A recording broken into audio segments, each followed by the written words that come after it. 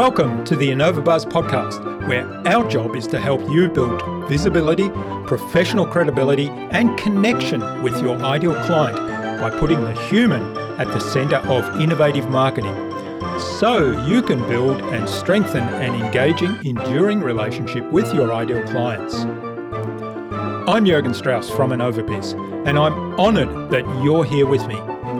If you haven't joined our wonderful marketing transformation community yet, go to innovabiz.co and collect your free gift as well. Do subscribe to the show and also leave a review because it helps others find us.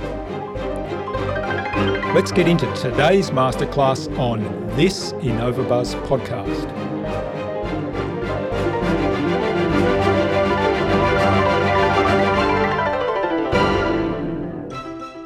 I think one of the biggest things that you can do to be more innovative is think very carefully about the question that you're asking.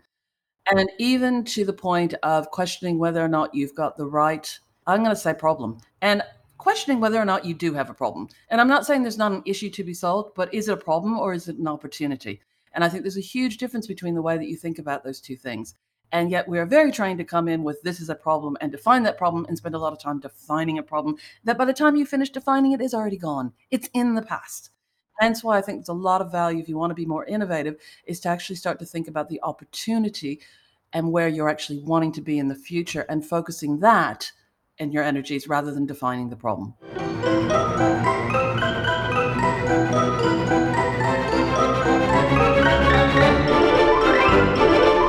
Welcome back. I hope you've had an awesome week so far. Now, if you haven't yet listened to my recent conversations with Jason Voyevich, author of Marketer in Chief, How Each President Sold the American Idea, and with event management expert Sarah Pfeiffer, then do check them out. But stay here, listen to today's conversation first.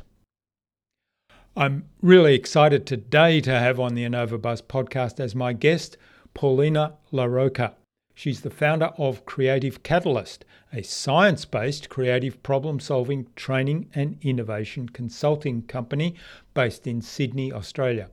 She helps companies grow their business by training their people in the science of creative problem-solving and applying the training to real-life business problems to generate innovation.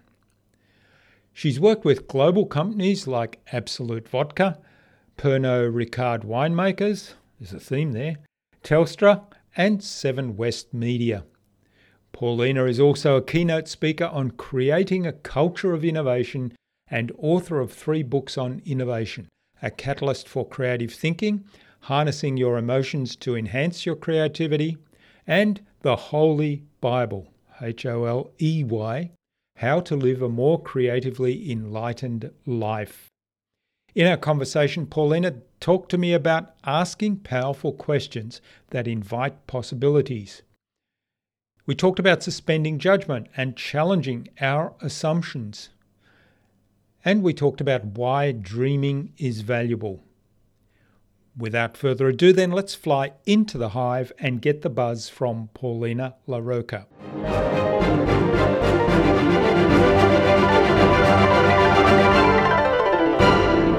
Hi, I'm your host Jürgen Strauss from InnovaBiz, and I'm really excited today to welcome to the InnovaBuzz podcast from nearby, really, in the big scheme of things, Sydney, Australia. It's the same time zone, although it's probably 1,000 kilometres away.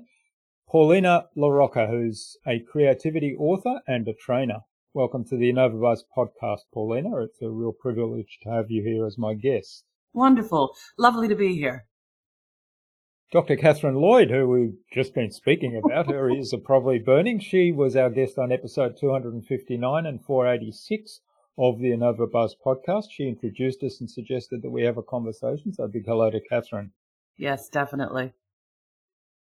Now, you're the author of 3 books on creativity, Catalyst for Creative Thinking, Harnessing Your Emotions to Enhance Your Creativity, and The Holy Bible, How to Live a More Creatively Enlightened Life. And just for those people that might be wondering, that holy is spelt with an E. So I'm really looking forward to exploring all things creativity with you today. But before we start talking about those things, what's the impact you're having in the world today, Paulina? That's always a very good question. The impact that I'm having on the world today. Oh, gosh. You know what? I'm very tired today, so I feel like the impact is nil. I just ended up facilitating a big session yesterday, so I'm a little bit like, well, what the cat dragged in this morning, or actually it's this afternoon. You see, I'm a little bit out of it. But I think that the impact that I'm having on the world is really about helping people to think. Though I specialize in creativity, it's really about helping people to ask better questions and to think more carefully, more deeply about their assumptions about the world, to help them actually think more deeply and, more inquisitively about the world around them. Yeah, I love that. Asking better questions and also challenging assumptions. Having a conversation recently on the podcast talking about assumptions, and there's so many assumptions we make all the time. Like in 5 minutes' time, I'm still going to be breathing as an assumption, and yet a lot of them we're not even conscious of. And so it's always good to start to think about some of those assumptions in the light of, is that really correct? And what would it mean? And what would it mean if that wasn't true? Particularly the things that are bigger and longer term impact. Yeah, I would definitely agree with you. There's a famous commencement speech. It's probably sometimes has been billed as the most famous one by a guy called David Foster Wallace, who has since passed away. But he talked about the fact that the value of an education is to learn how to think. And, the whole audience starts to laugh. And he actually says, no, but you don't often think about why you think about things the way that you do. And that's what he was challenging his audience to do. And he told a joke about somebody being lost in the woods. And it was a joke about a bar, and one's an atheist and one's a believer, and the atheist gets lost in the woods, and at the end of it he thinks he's going to die, so he actually decides that he prays to God for why not, he's got nothing to lose, and sure enough 2 Eskimos show up and walk him out of the woods. And so the believer is like, so you believe? And he's like, nah man, that was 2 Eskimos who just showed up out of nowhere. And it's but it's really quite a nice joke in the sense that oftentimes we think that we question what we believe, but we don't necessarily do it at a very deeper level about why we think the way that we do and some of those impacts, and really what sets us up to believe the things that we do. So, I think those are very interesting questions to ask. Yeah, it's a nice story. One of the things you said there, and education teaching us how to think, and certainly going through a traditional education where you're kind of fed a lot of information at school, and then in my time it was still very much examinations, proper formal examinations right through every school year, and it was a case of, here's the questions of the examination, and there was a right answer, and there was a right, even for what might be, and we're talking about creativity, but we'll get on to that, what might be deemed a more creative approach, such as writing an essay, for example. There was still a right way to do it in terms of the framework, and in terms of even to the extent of what opinion you had. So if it was a question that might have been a religious or political or ethical question, of making sure, well, what does the examiner believe? And if I'm controversial, will that count against me? So all of that didn't really teach us how to think. And it wasn't until I probably got to university, into postgraduate university, and I remember still very vividly in the early days of that feeling like somebody had thrown me into the deep end of the swimming pool with perhaps some water wings so that I didn't drown, but that was all, and said, okay, figure out how to swim. And it was very much like that. And I realized in those days that I hadn't really learned how to learn. I hadn't really learned how to think. I hadn't really learned how to question things. And all of that came about in that very short space of time in the later years. So I wonder, is creativity something that is being looked at more seriously now in the education system at an early age? I mean, creativity in its broader sense, not just hey, you might have a talent for drawing or whatever it is. To be honest, I don't have kids, so I'm not that close, particularly in the really kind of the young area of the education system. I would hope so. Sometimes I see out of my corner of the eye that things are changing, but overall, I would suggest that things are not really changing very greatly. I think that we have a purpose for education, and some would argue that it is indoctrination. It is to help us to become good workers and not necessarily to think more generatively. And I don't see, by and large, education really encouraging you to actually have rebellious or different thoughts. And I should caveat rebellious is not in the sake of being rebellious for the sake of it, but actually being able to unpick things and actually play with things and actually bring them out and tease them out and play with controversial opinions and have that license to actually take opinions that may not actually be the status quo and play with those. And I don't really think that particularly the younger education status that we have actually does that. And I'm not even so sure that your postgraduate status does that as much as we would like and what we would think. I know that I certainly struggled with my postgrad. I'm currently doing my doctorate, but I've also done 2 masters. And I must admit that one of the challenges I've had is I didn't necessarily get good grades on my first master's. It was a master's of management. And one of the reasons why was because I wasn't regurgitating the information. I was actually exploring it and actually giving what a consolidated thought. And that's just not the way to go. And this actually hurt me because when I went to go for my doctorate, it was like, oh, you didn't do that well. And I'm like, but it's kind of ironic. I'm doing a doctorate in creativity, and the fact that I didn't do well in the Masters of Management's a problem because I was questioning the orthodoxy, and I was actually taking it to a new level and integrating ideas. And that isn't wanted at that level. Yes, it's interesting. I think, management is one of those topics that can be seen as very structured and maybe creativity doesn't play in that. But I think any time where there's perhaps some structured content and certainly structured course that is examined in a structured way, that kind of plays against creativity, certainly in my mind. Whereas my postgraduate years, we had research papers that we had to do and then write reports on them. So there was very little structure around that. We were even able to pick our own topics. And then, of course, I had a major thesis, which I was able to pick my own topic. And even within the topic, once it was defined, I was able to go in different directions. It was very flexible. So there was a lot of creativity or creative freedom, let's say, that was involved there that I'd never experienced before. And in some ways, I remember going through in the middle of my PhD in chemistry. So for those that don't know, I've got a chemistry degree, asking myself the question,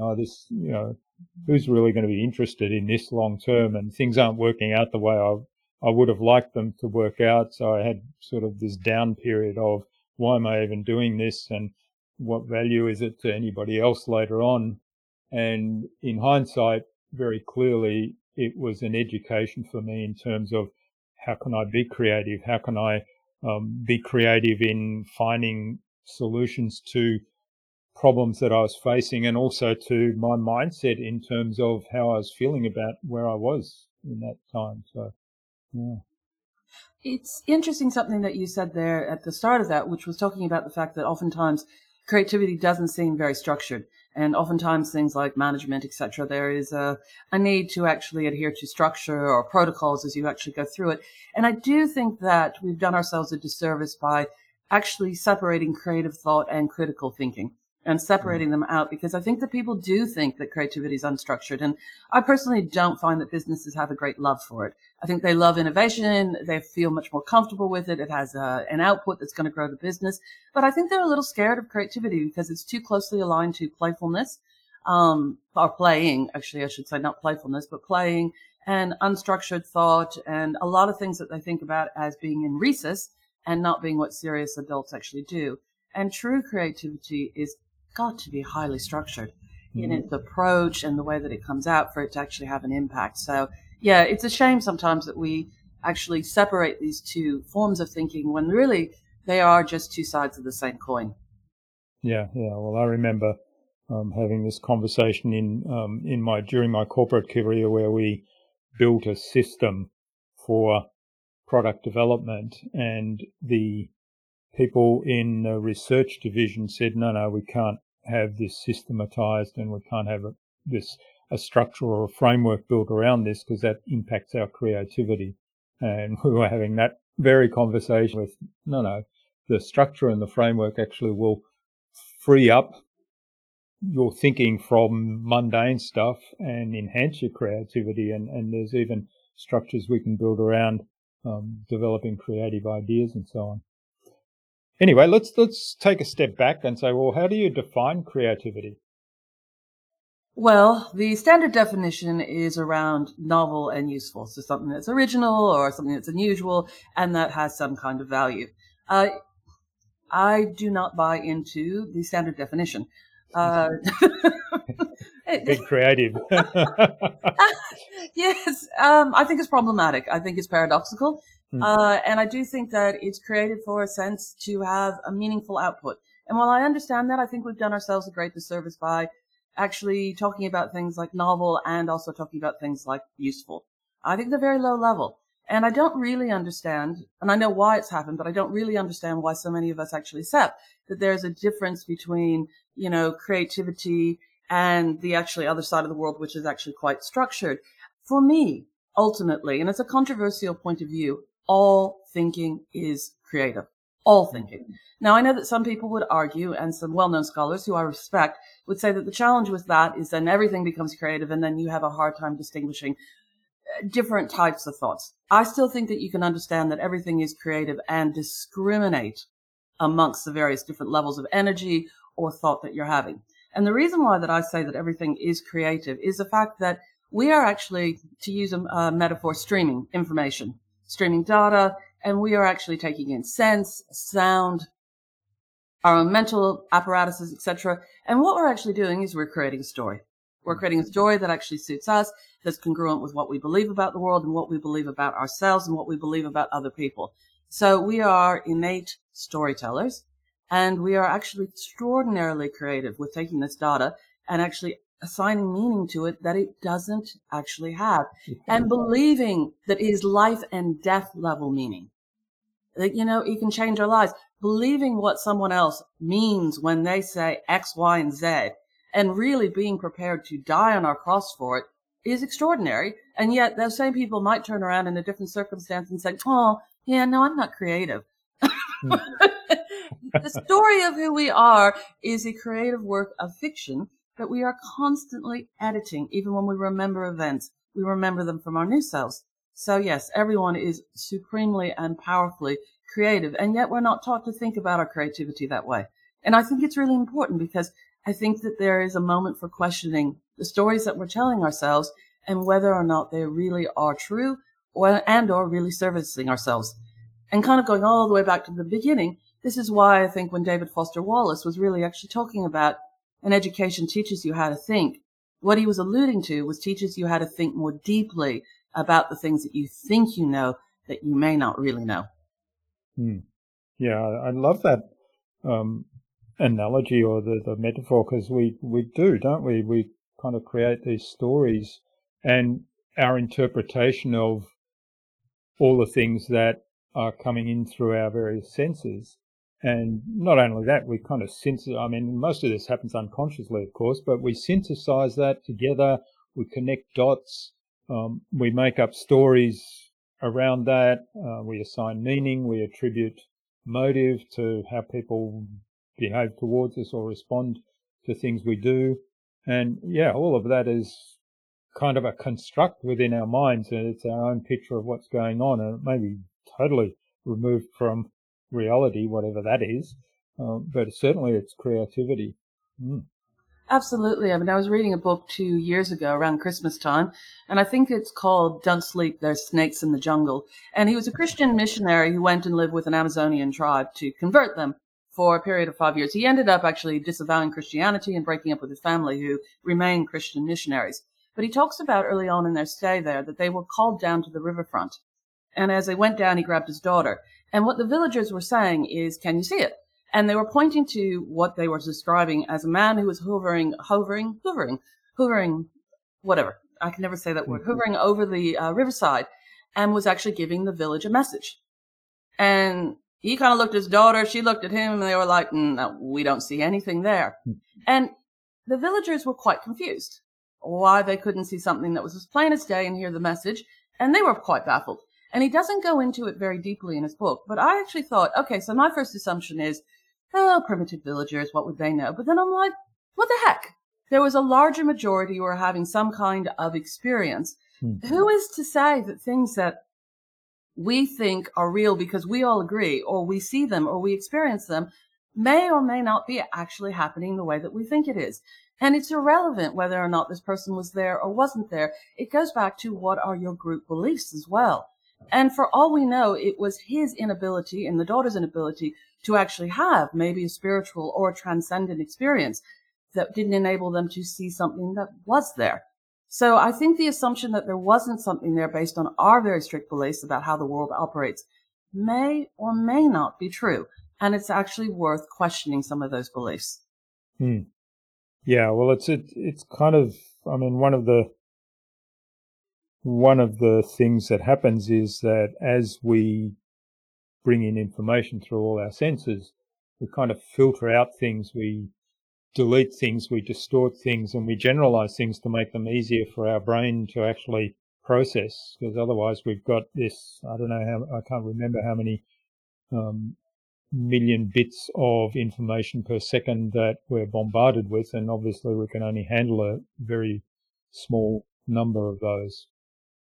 And the classic example for me is two people go to the same football game and they're supporters of the opposing teams, and so the referee makes a decision about a particular incident, and the two people, because they're the supporters of the opposite team, see that decision or that incident, however that happened, in completely opposite ways. So one person is saying, oh, the referee made absolutely the right decision there by awarding a penalty to my team, whereas the other person's saying that referee must be blind, he's got no idea of the rules of the game, and that's totally wrong.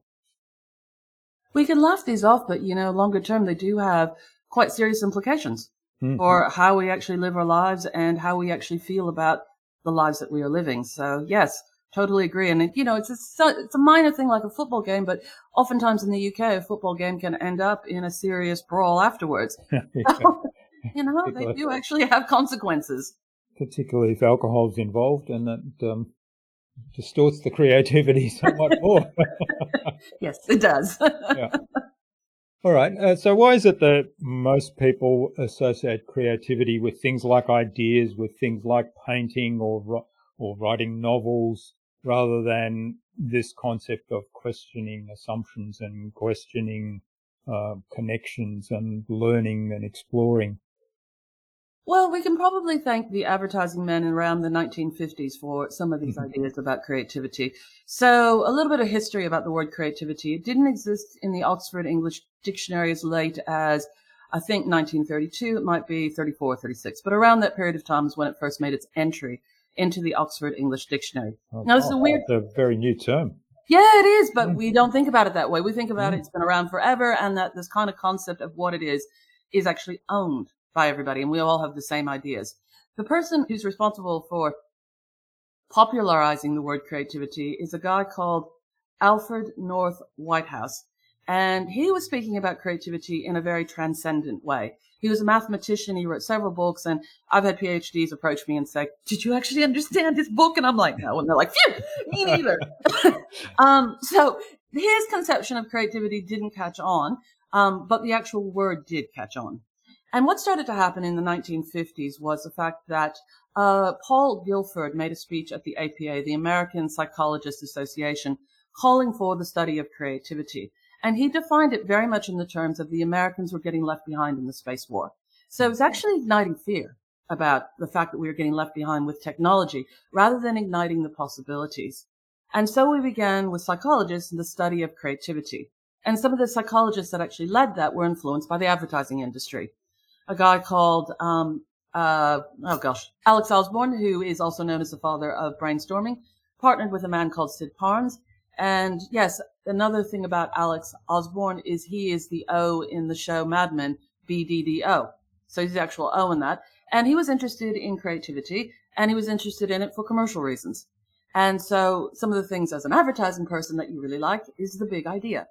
So very much they were fixated on ideas and quick and snappy ideas. And so Sid Parnes was actually in the university, and they started to actually pioneer the studies of creativity.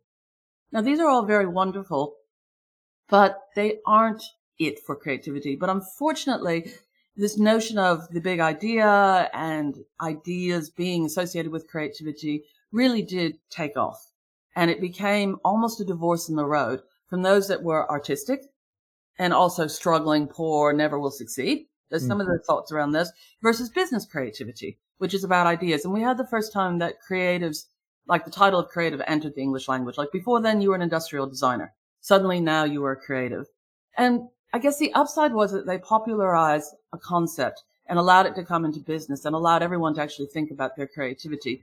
The downside of it is that they left it, I think, as a very shallow version of creativity if you're only talking about ideas. And they did separate the artistic creativity from the kind of business creativity or deliberate creativity, as it's called. And I think that's a shame because really it is all one concept and there may be different ways of expressing it, but it shouldn't just be about ideas because where do ideas come from? What questions are you actually asking? Those are equally, if not more important. Fascinating history. So you touched on industrial designer there and the idea of design thinking, and I'm not sure when that concept came to the fore and came prominent. I mean, obviously the term was coined at some point, but I'm guessing that the idea or the process was there before the term was coined to describe it. How do you see design thinking as a framework for creativity in this whole context? Now, I do know a little bit about design thinking. I don't have it to hand and stuff like that, but yes, I think the people who actually popularized design thinking is a design firm called IDEO in the United States, and they're responsible for the Apple Mouse because they were Stanford students who actually, went out into their own and did their own consulting firm. So they retained close contact with Stanford and also were introduced to Apple through some of that. I've had the pleasure of actually working with IDEO, and interestingly enough, they kind of own design thinking. But they aren't the owners or the creators of design thinking, and nor do they actually claim it, but they do claim specialty around it. Now, they've actually had a person who actually graduated from the Masters of Creativity that I did in Buffalo, and he actually, I think, consulted to IDEO, a guy called Min Basador. He's still around today, and what he actually did was he infected them with the creative problem-solving process, sometimes called CPS, into design thinking. So when I had the pleasure of working with IDEO, they had actually amalgamated two models and they called it design thinking, but very much they were interested in asking the right questions and very much they had a process and a language that was very reflective of the creative problem solving process.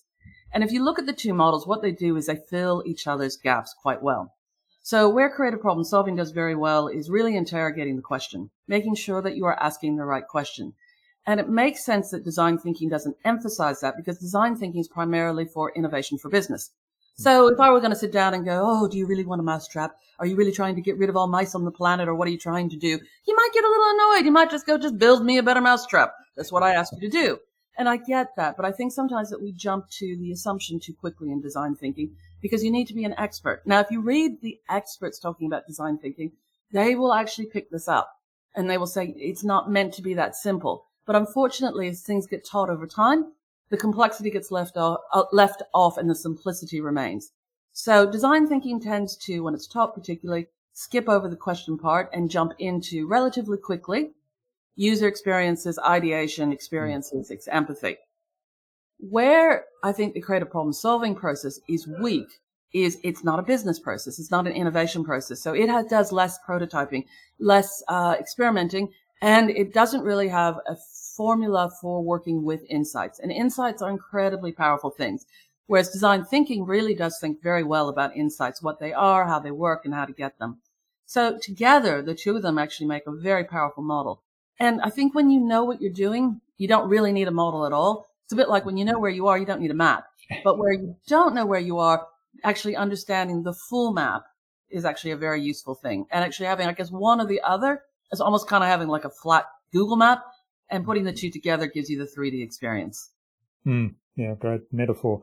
And one of the things you mentioned there in terms of as these frameworks get developed and get taught, I suppose, is that they lose, or people are making assumptions as to what needs to be in place for the framework to actually work. What's the foundation that they're built upon? And at some point when they're passed across different people or departments or whatever it might be, that foundation is no longer there. The foundation doesn't move with the framework, and so it kind of loses its effectiveness. What I find is that, and the reason why that IDEO hasn't actually lost that, is you need to be a practitioner. So if you're going to teach these concepts, you need to actually be doing, because when you're doing them, you realize what's working, what's not working, and you're constantly evolving them. And if you go through IDEO's books, they talk about design thinking, but every time they use it and they talk about it, they use it slightly different. And I'm like, because you're a real life practitioner. Yeah, because it's not a formula. It's not a recipe. It's a bit like saying you're a baker and only knowing how to do brownies. That's only going to get you so far. You need to understand the principles of baking, and then you can actually do croissants and everything. And I think what IDEO as practitioners, as well as actually understanding the principles behind it, really do use it at a higher level, where they're actually questioning and using it and refining and changing their own thinking about how they go through the process. It's not rigid at all. It constantly flexes for the purpose and for your learning. And I think that, and that's the same with good creative problem solving, you need to be a practitioner if you're going to teach these. I think it's vitally important. Okay. You talked earlier about asking better questions, questioning assumptions, whether they're our own or other people's assumptions that you may accept if you're not in the questioning mindset.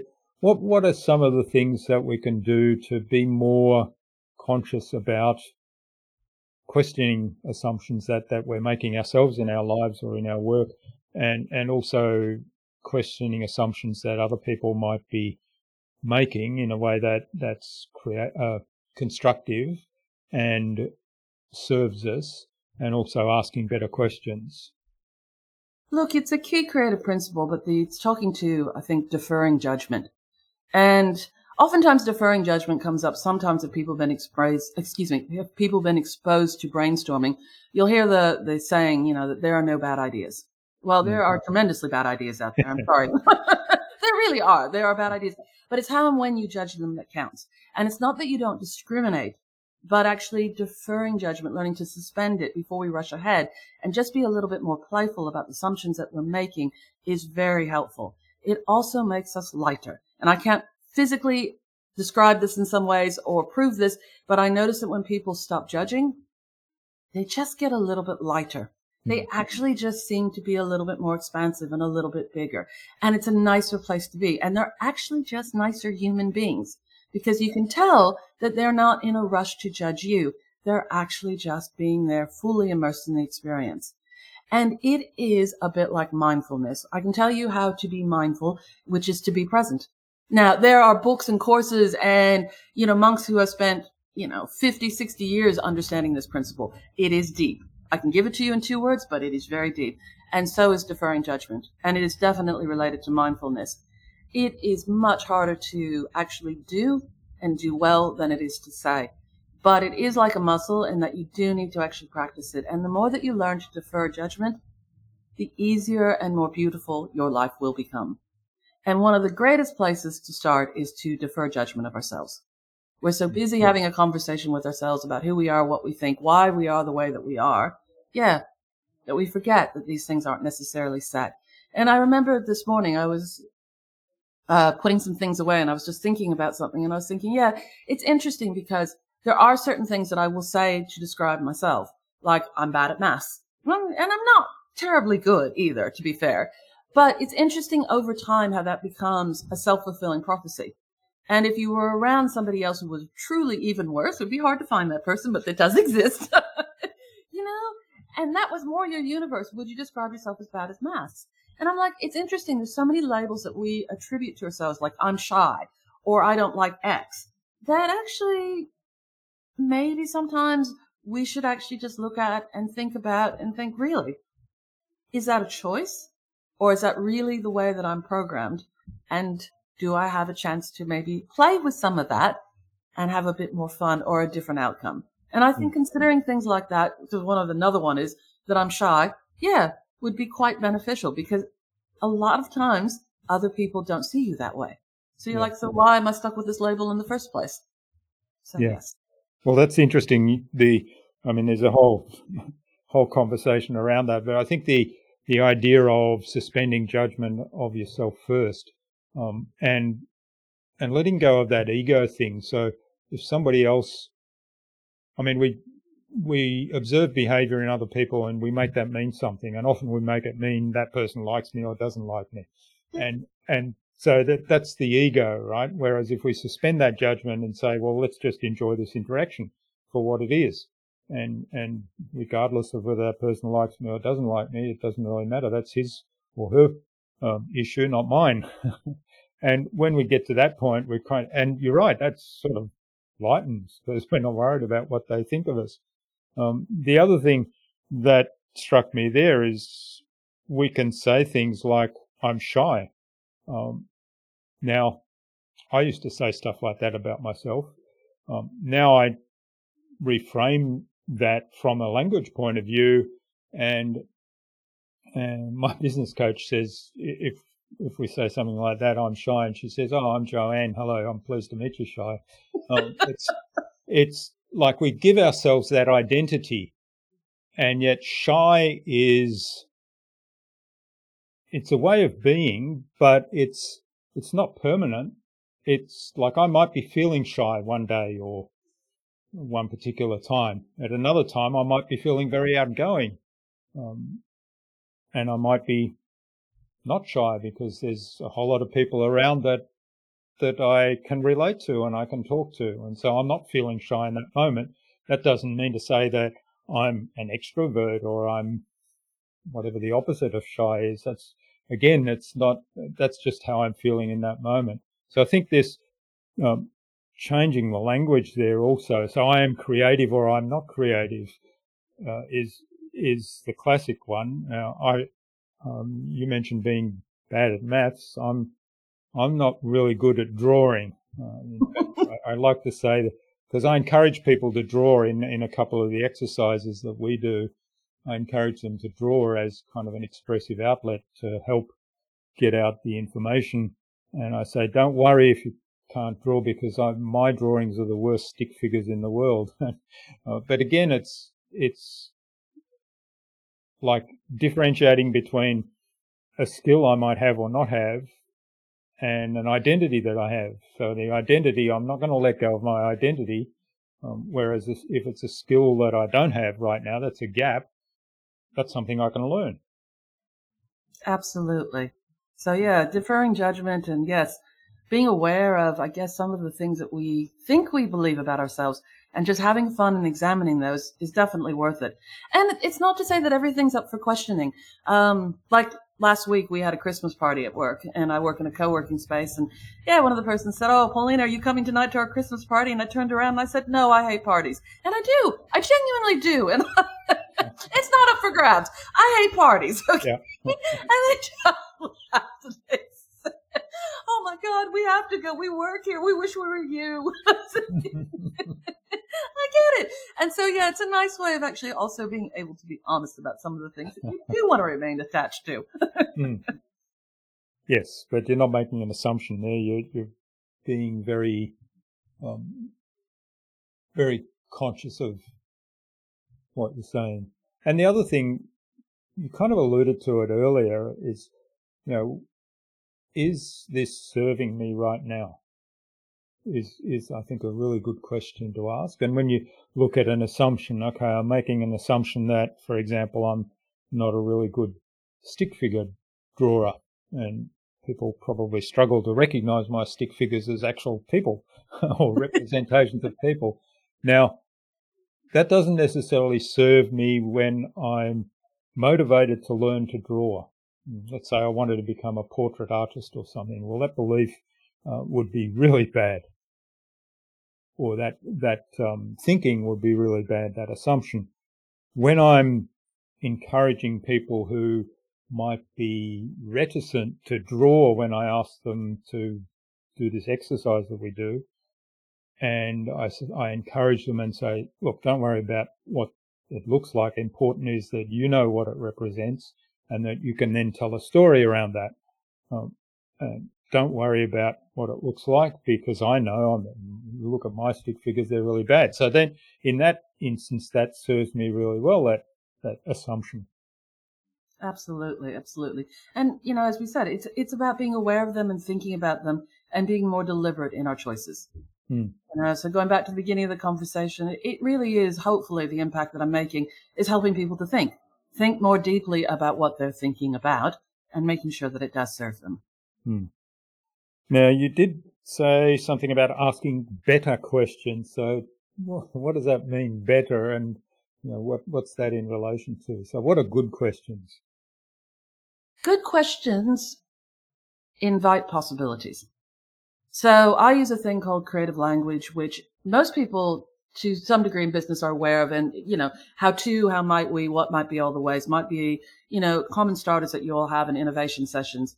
And usually what happens, though, is that the question is then ruined to some degree, this beautiful starting point, because usually what we do is we restate the problem or the thing that we're trying to avoid, or even worse, the solution. And you lock people in. So you never, well, I shouldn't say never, but I don't often hear, in the way that I teach creative language, is people actually putting out the benefit, the outcome. What would it be like if the solution actually existed? What would it feel like? And most people are kind of like, oh, but that's kind of an emotional, like we're taught to actually restate the problem and or give the solution like we're doing the person a favor. So, for example, I looked at one of IDEO's question that was on their website. How might we engage students and parents and the whole community to re-engineer the system so that when they come back to school, they have a better learning experience? It was just so long, so convoluted, and it just actually put in so many caveats. Who the audience was, what they should actually receive, what an education was, and it didn't inspire anybody.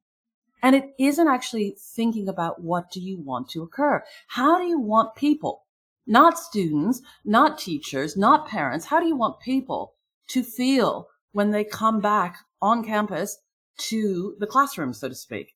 Do you want them to feel inspired? Do you want them to actually feel like they're diving into the love of learning? Evoke some emotion, some passion about the outcome. And it doesn't matter whether you're talking about students or teachers or parents. You can evoke that same feeling, that love of curiosity, to awaken the desire to actually open a book and dive into it. That's far more powerful to talk about that. And then if you ask people to ideate around that, you could go forever. You really could. And I don't have to give you 101 creativity tools about how to actually have ideas. You naturally start to go there. And what you start to do is you start to open up possibilities. And by even envisioning a school like this, that you might want to dive into the love of learning and whatever words evoke that kind of passion for you, you actually have to go there. You have to kind of think, well, what would that look like? And in essence, when you start to go there in your mind, you start to bring it a little closer to reality because you're entertaining it as a real possibility, even for a couple of minutes. And the brain doesn't distinguish between what is vividly imagined and what is real. That doesn't mean that it doesn't know fact versus fiction. It absolutely does.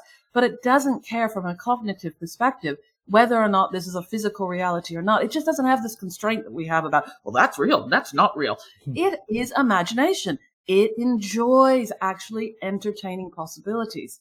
And when you entertain a really vibrant possibility and you put it as a question rather than a statement, what can happen, and you keep feeding it, is the brain goes for it 24/7. It starts to put it into your dreams. And a lot of times when you're doing this, you'll get serendipity and you'll meet the right person or you'll have the right thing just come in. And what I like to say is not like the universe going, okay, we're going to give her gifts today. Like it's always been there. It's just that you're suddenly more attuned to the opportunities. So those are some of the secrets of asking really beautiful questions. But interestingly, people are kind of afraid to go there. And I think some of it is due to the metaphors that we have about dreaming. They've got their head in the clouds. Oh, they're just a dreamer. We don't encourage dreaming whatsoever. It's seen to be an obnoxious thing. Even the fact that we have a different word for creativity and imagination. We distinguish between those two. And it's like, well, imagination is fanciful creativity. It is. And I'm like, see, this is why the problem novel and useful is real problematic. It actually is very problematic as a definition of creativity. And why we distinguish between the two, I have no idea. But it's because we're afraid almost of dreaming and dreaming big and powerfully. But to some degree, I would argue that nothing in the world really actually changes without big, even quote unquote, stupid dreams. I mean, when JFK suggested that we could go to the moon, we didn't even have computers. I think we were working on abacuses. I mean, that's stupid. That's just stupid. But yet, if he hadn't actually have dreamed that, where would we be today? So you need to dream these realities. And because JFK asked this question and then basically gave it as a reality to his engineers, they found a way to do it. So asking incredible questions and giving ourselves the license to dream and allowing ourselves to feed those questions can have profound effects across the world. Yeah, I love it. And you reminded me, I had neuroscientist Dr. Fiona Kerr on the podcast. It's quite some time ago now, but one of the things she said to me kind of stuck with me, and it was a recommendation during the day to just take time out to look out the window and daydream. And that was part of her process for just getting new ideas or allowing the mind to kind of go blank, but then have things come up. And in some ways, you mentioned that it's not the universe saying, okay, it's time to let her have something or let him have something. It's just all of a sudden, because you're focused on that thing, it activates the reticular activation system in the brain, and we start to notice those things. It's the classic example of that is the white car. So I've taken an interest recently in this whole movement to electric vehicles, and we've got a solar system at home with a Tesla battery in the garage. So I've got the Tesla logo there, and now I'm driving along, and every time I see a Tesla, I point out to my wife, there's another Tesla, there's another Tesla following us. And she said, oh, that's amazing. They've popped up everywhere in the last couple of weeks. And I said, no, they've always been there. It's just not noticing them now. Well, they haven't always been there, but they've been there for quite some time. I know what you mean. Yeah. One of the things that I'm teaching creativity is I talk about squirrels. And I do love it because I was originally born in the States, so I can actually say the word squirrel. Australians can't. Squirrel? Like squirrels. But yeah, when you're actually having a conversation and you can't help it, you go, oh my God, look at that squirrel. And it's actually a really good thing. So I encourage people to do squirrels because it's kind of a break. It's an incubation moment. And you should sometimes just follow those things. And if nothing else, it's a little bit of a playfulness. And it actually just helps the group who've actually been working together to have a bit of a laugh and bond. And it's a beautiful way of encouraging a break and not seeing it as a bad thing. And yes, last week I was having one of my PhD conversations, and it was with one of the top creativity scholars in the world. And yes, a guy called, and I can't say his last name, Vlad Glovanu. I believe his name is Romanian. But as we were having this conversation, the three of us on VideoCon, he looked up the window and goes, oh my God, that's a really interesting squirrel. I can't believe it. He started to turn his screen and go, guys, you should check this out. I'm going, he has no idea this is what I teach, but there you go. See? Squirrels, they work. Yeah. I love it. Yeah, squirrels. I have to remember that one. I know one of the things that's used a lot in NLP in various techniques is the idea of breaking state and getting people sort of, to kind of remove and clear those thoughts to sort of restart some sort of questioning or thought pattern, and that's a classic break state type thing. Exactly. Yeah. All right. Well, speaking of transition, let's move on to the buzz, which is our innovation round, and it's our same 5 questions I ask of every guest. The idea is that it's a lightning round with 5 questions, and you'll give us some insightful answers that will inspire the listener to go and do something awesome today as a result. Cool. Okay, what's the number one thing anyone needs to do to be more innovative? I think one of the biggest things that you can do to be more innovative is think very carefully about the question that you're asking. And even to the point of questioning whether or not you've got the right, I'm going to say problem, and questioning whether or not you do have a problem. And I'm not saying there's not an issue to be solved, but is it a problem or is it an opportunity?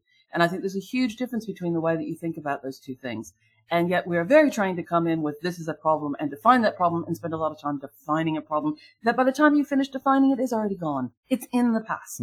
Hence why I think there's a lot of value if you want to be more innovative is to actually start to think about the opportunity and where you're actually wanting to be in the future and focusing that in your energies rather than defining the problem.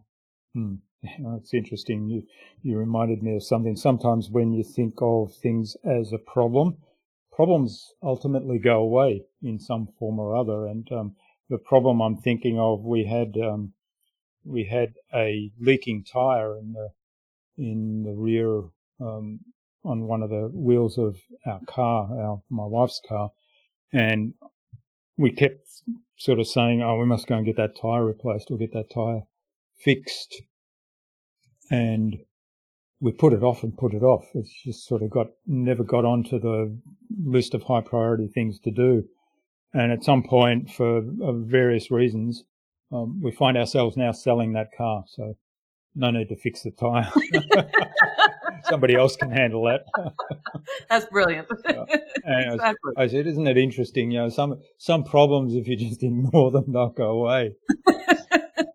Very true. Very true. So it's good to be clear. Is it a problem or is it an opportunity?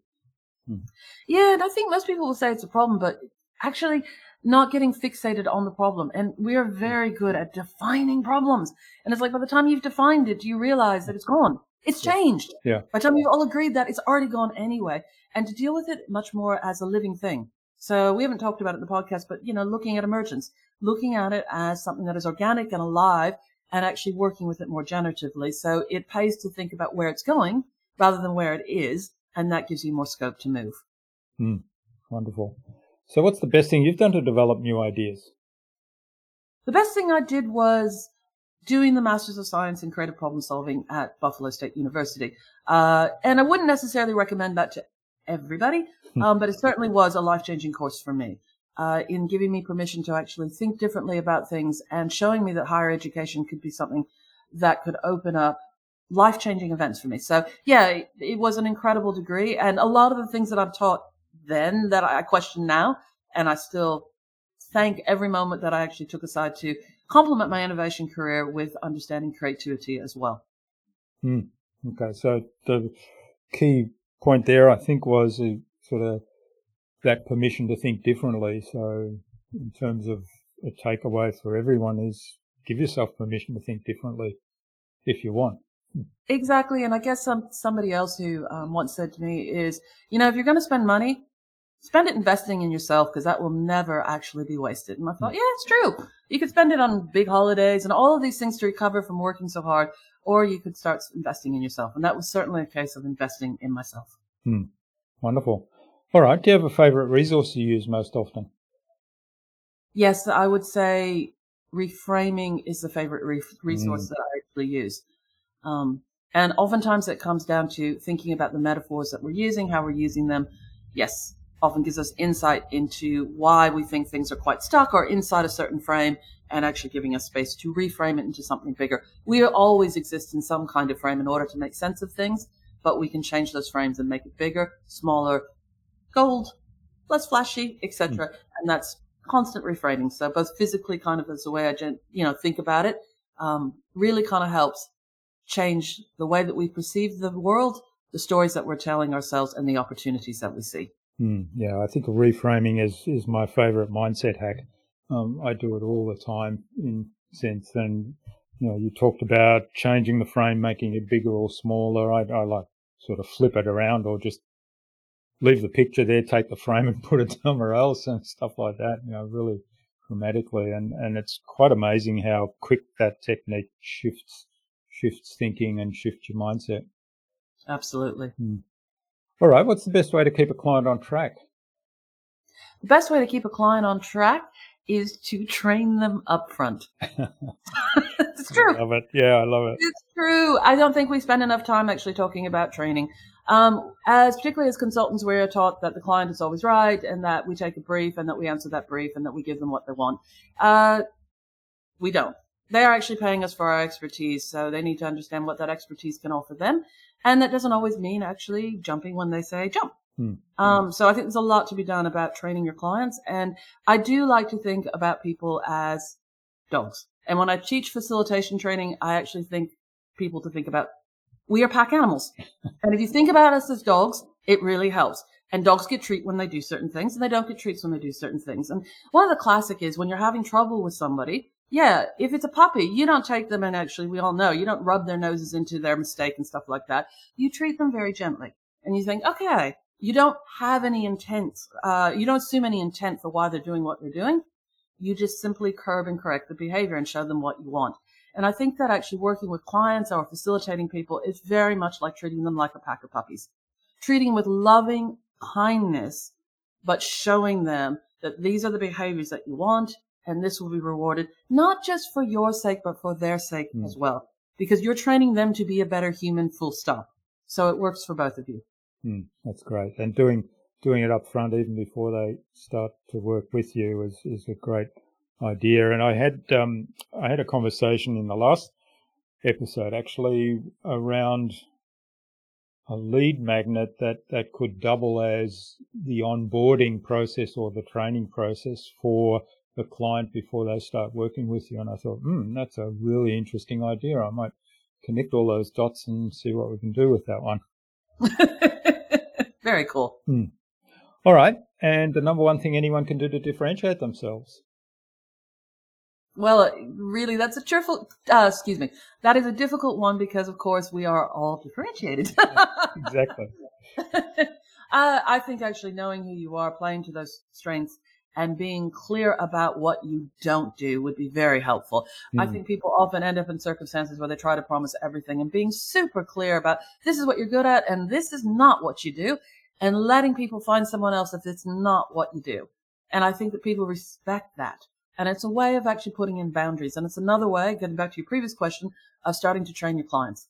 This is what I can do for you and I can do for you very well. And this is what I simply cannot.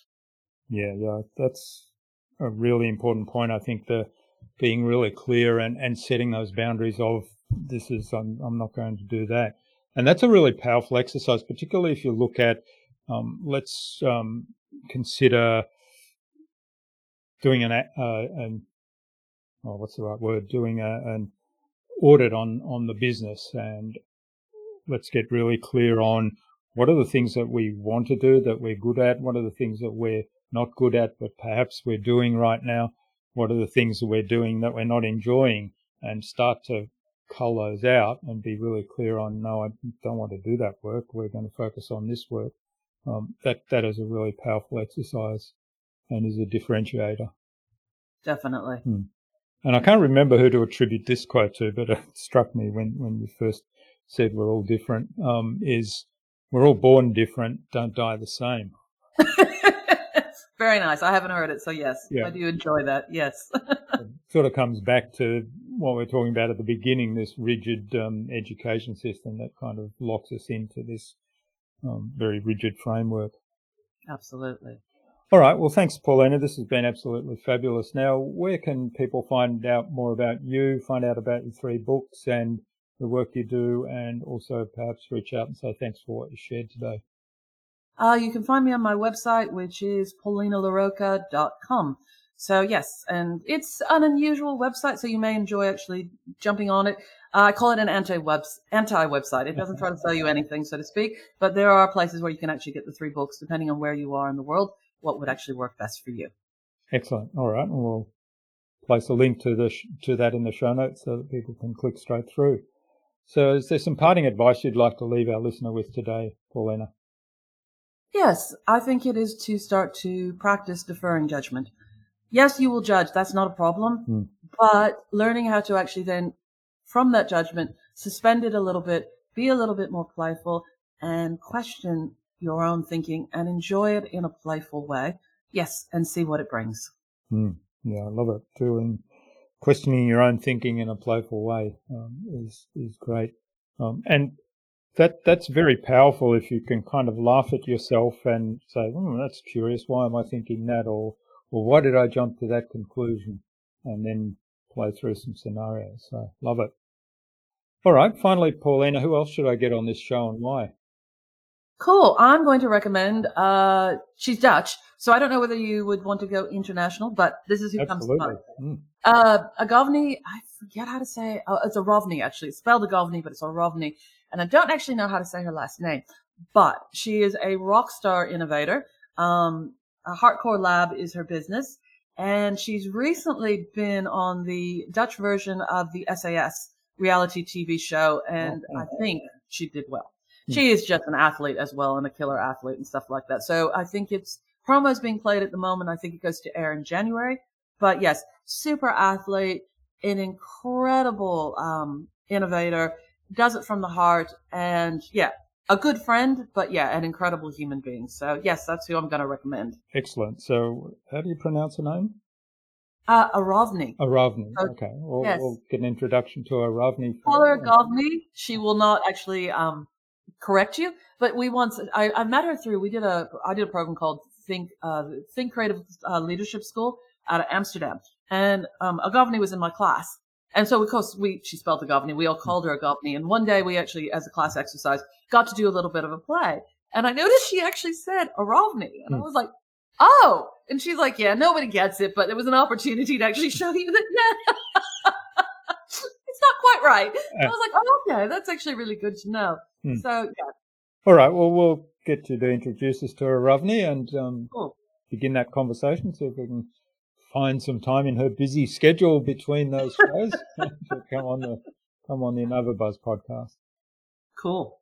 Well, thanks so much for sharing your time and your insights with us so generously today. I've really enjoyed this, Paulina, and it's been interesting to challenge some of our thinking around creativity and around the structures and the definitions we put in that. And I've certainly learnt that creativity is a term that hasn't been around all that long. And in the big scheme of things, it's something that I wasn't aware of. So I've learnt something new, and I'm sure that there's lots for the listener to take away from this episode as well. So all the best for the future, and let's keep in touch. Thank you. Cool. Thank you. Thank you very much.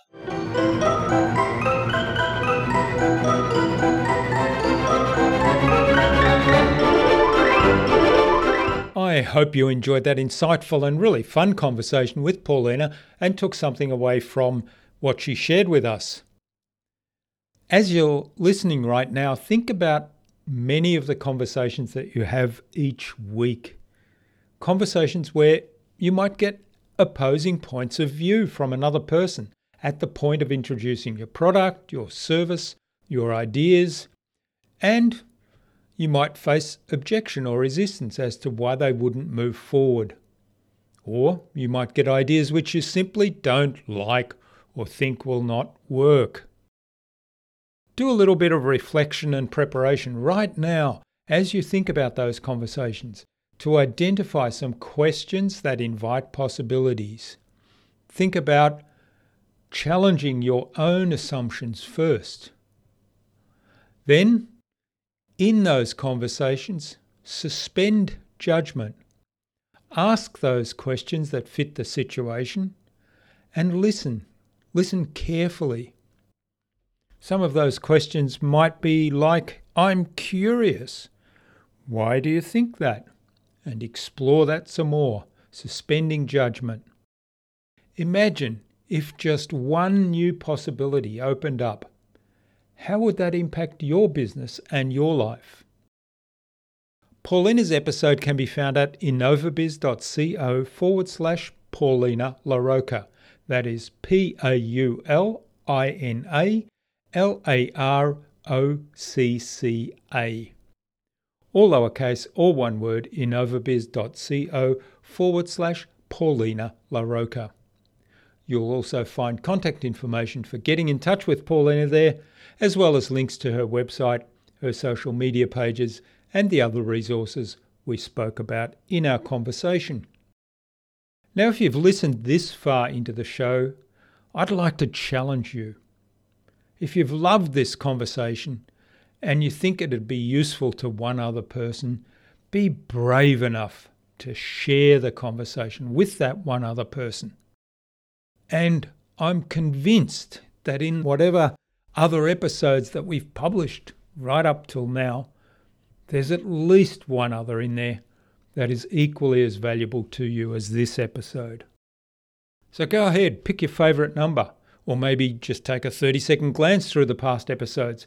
And between now and the next episode, listen to one more.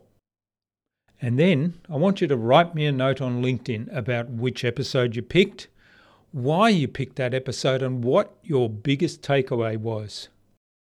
I promise I'll respond and we'll have a little conversation on social media. That's what it's all about.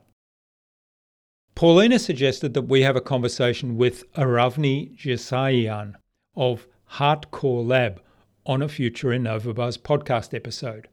So Aravni, keep an eye on your inbox for an invitation from us to the InnovaBuzz podcast, courtesy of Paulina LaRocca.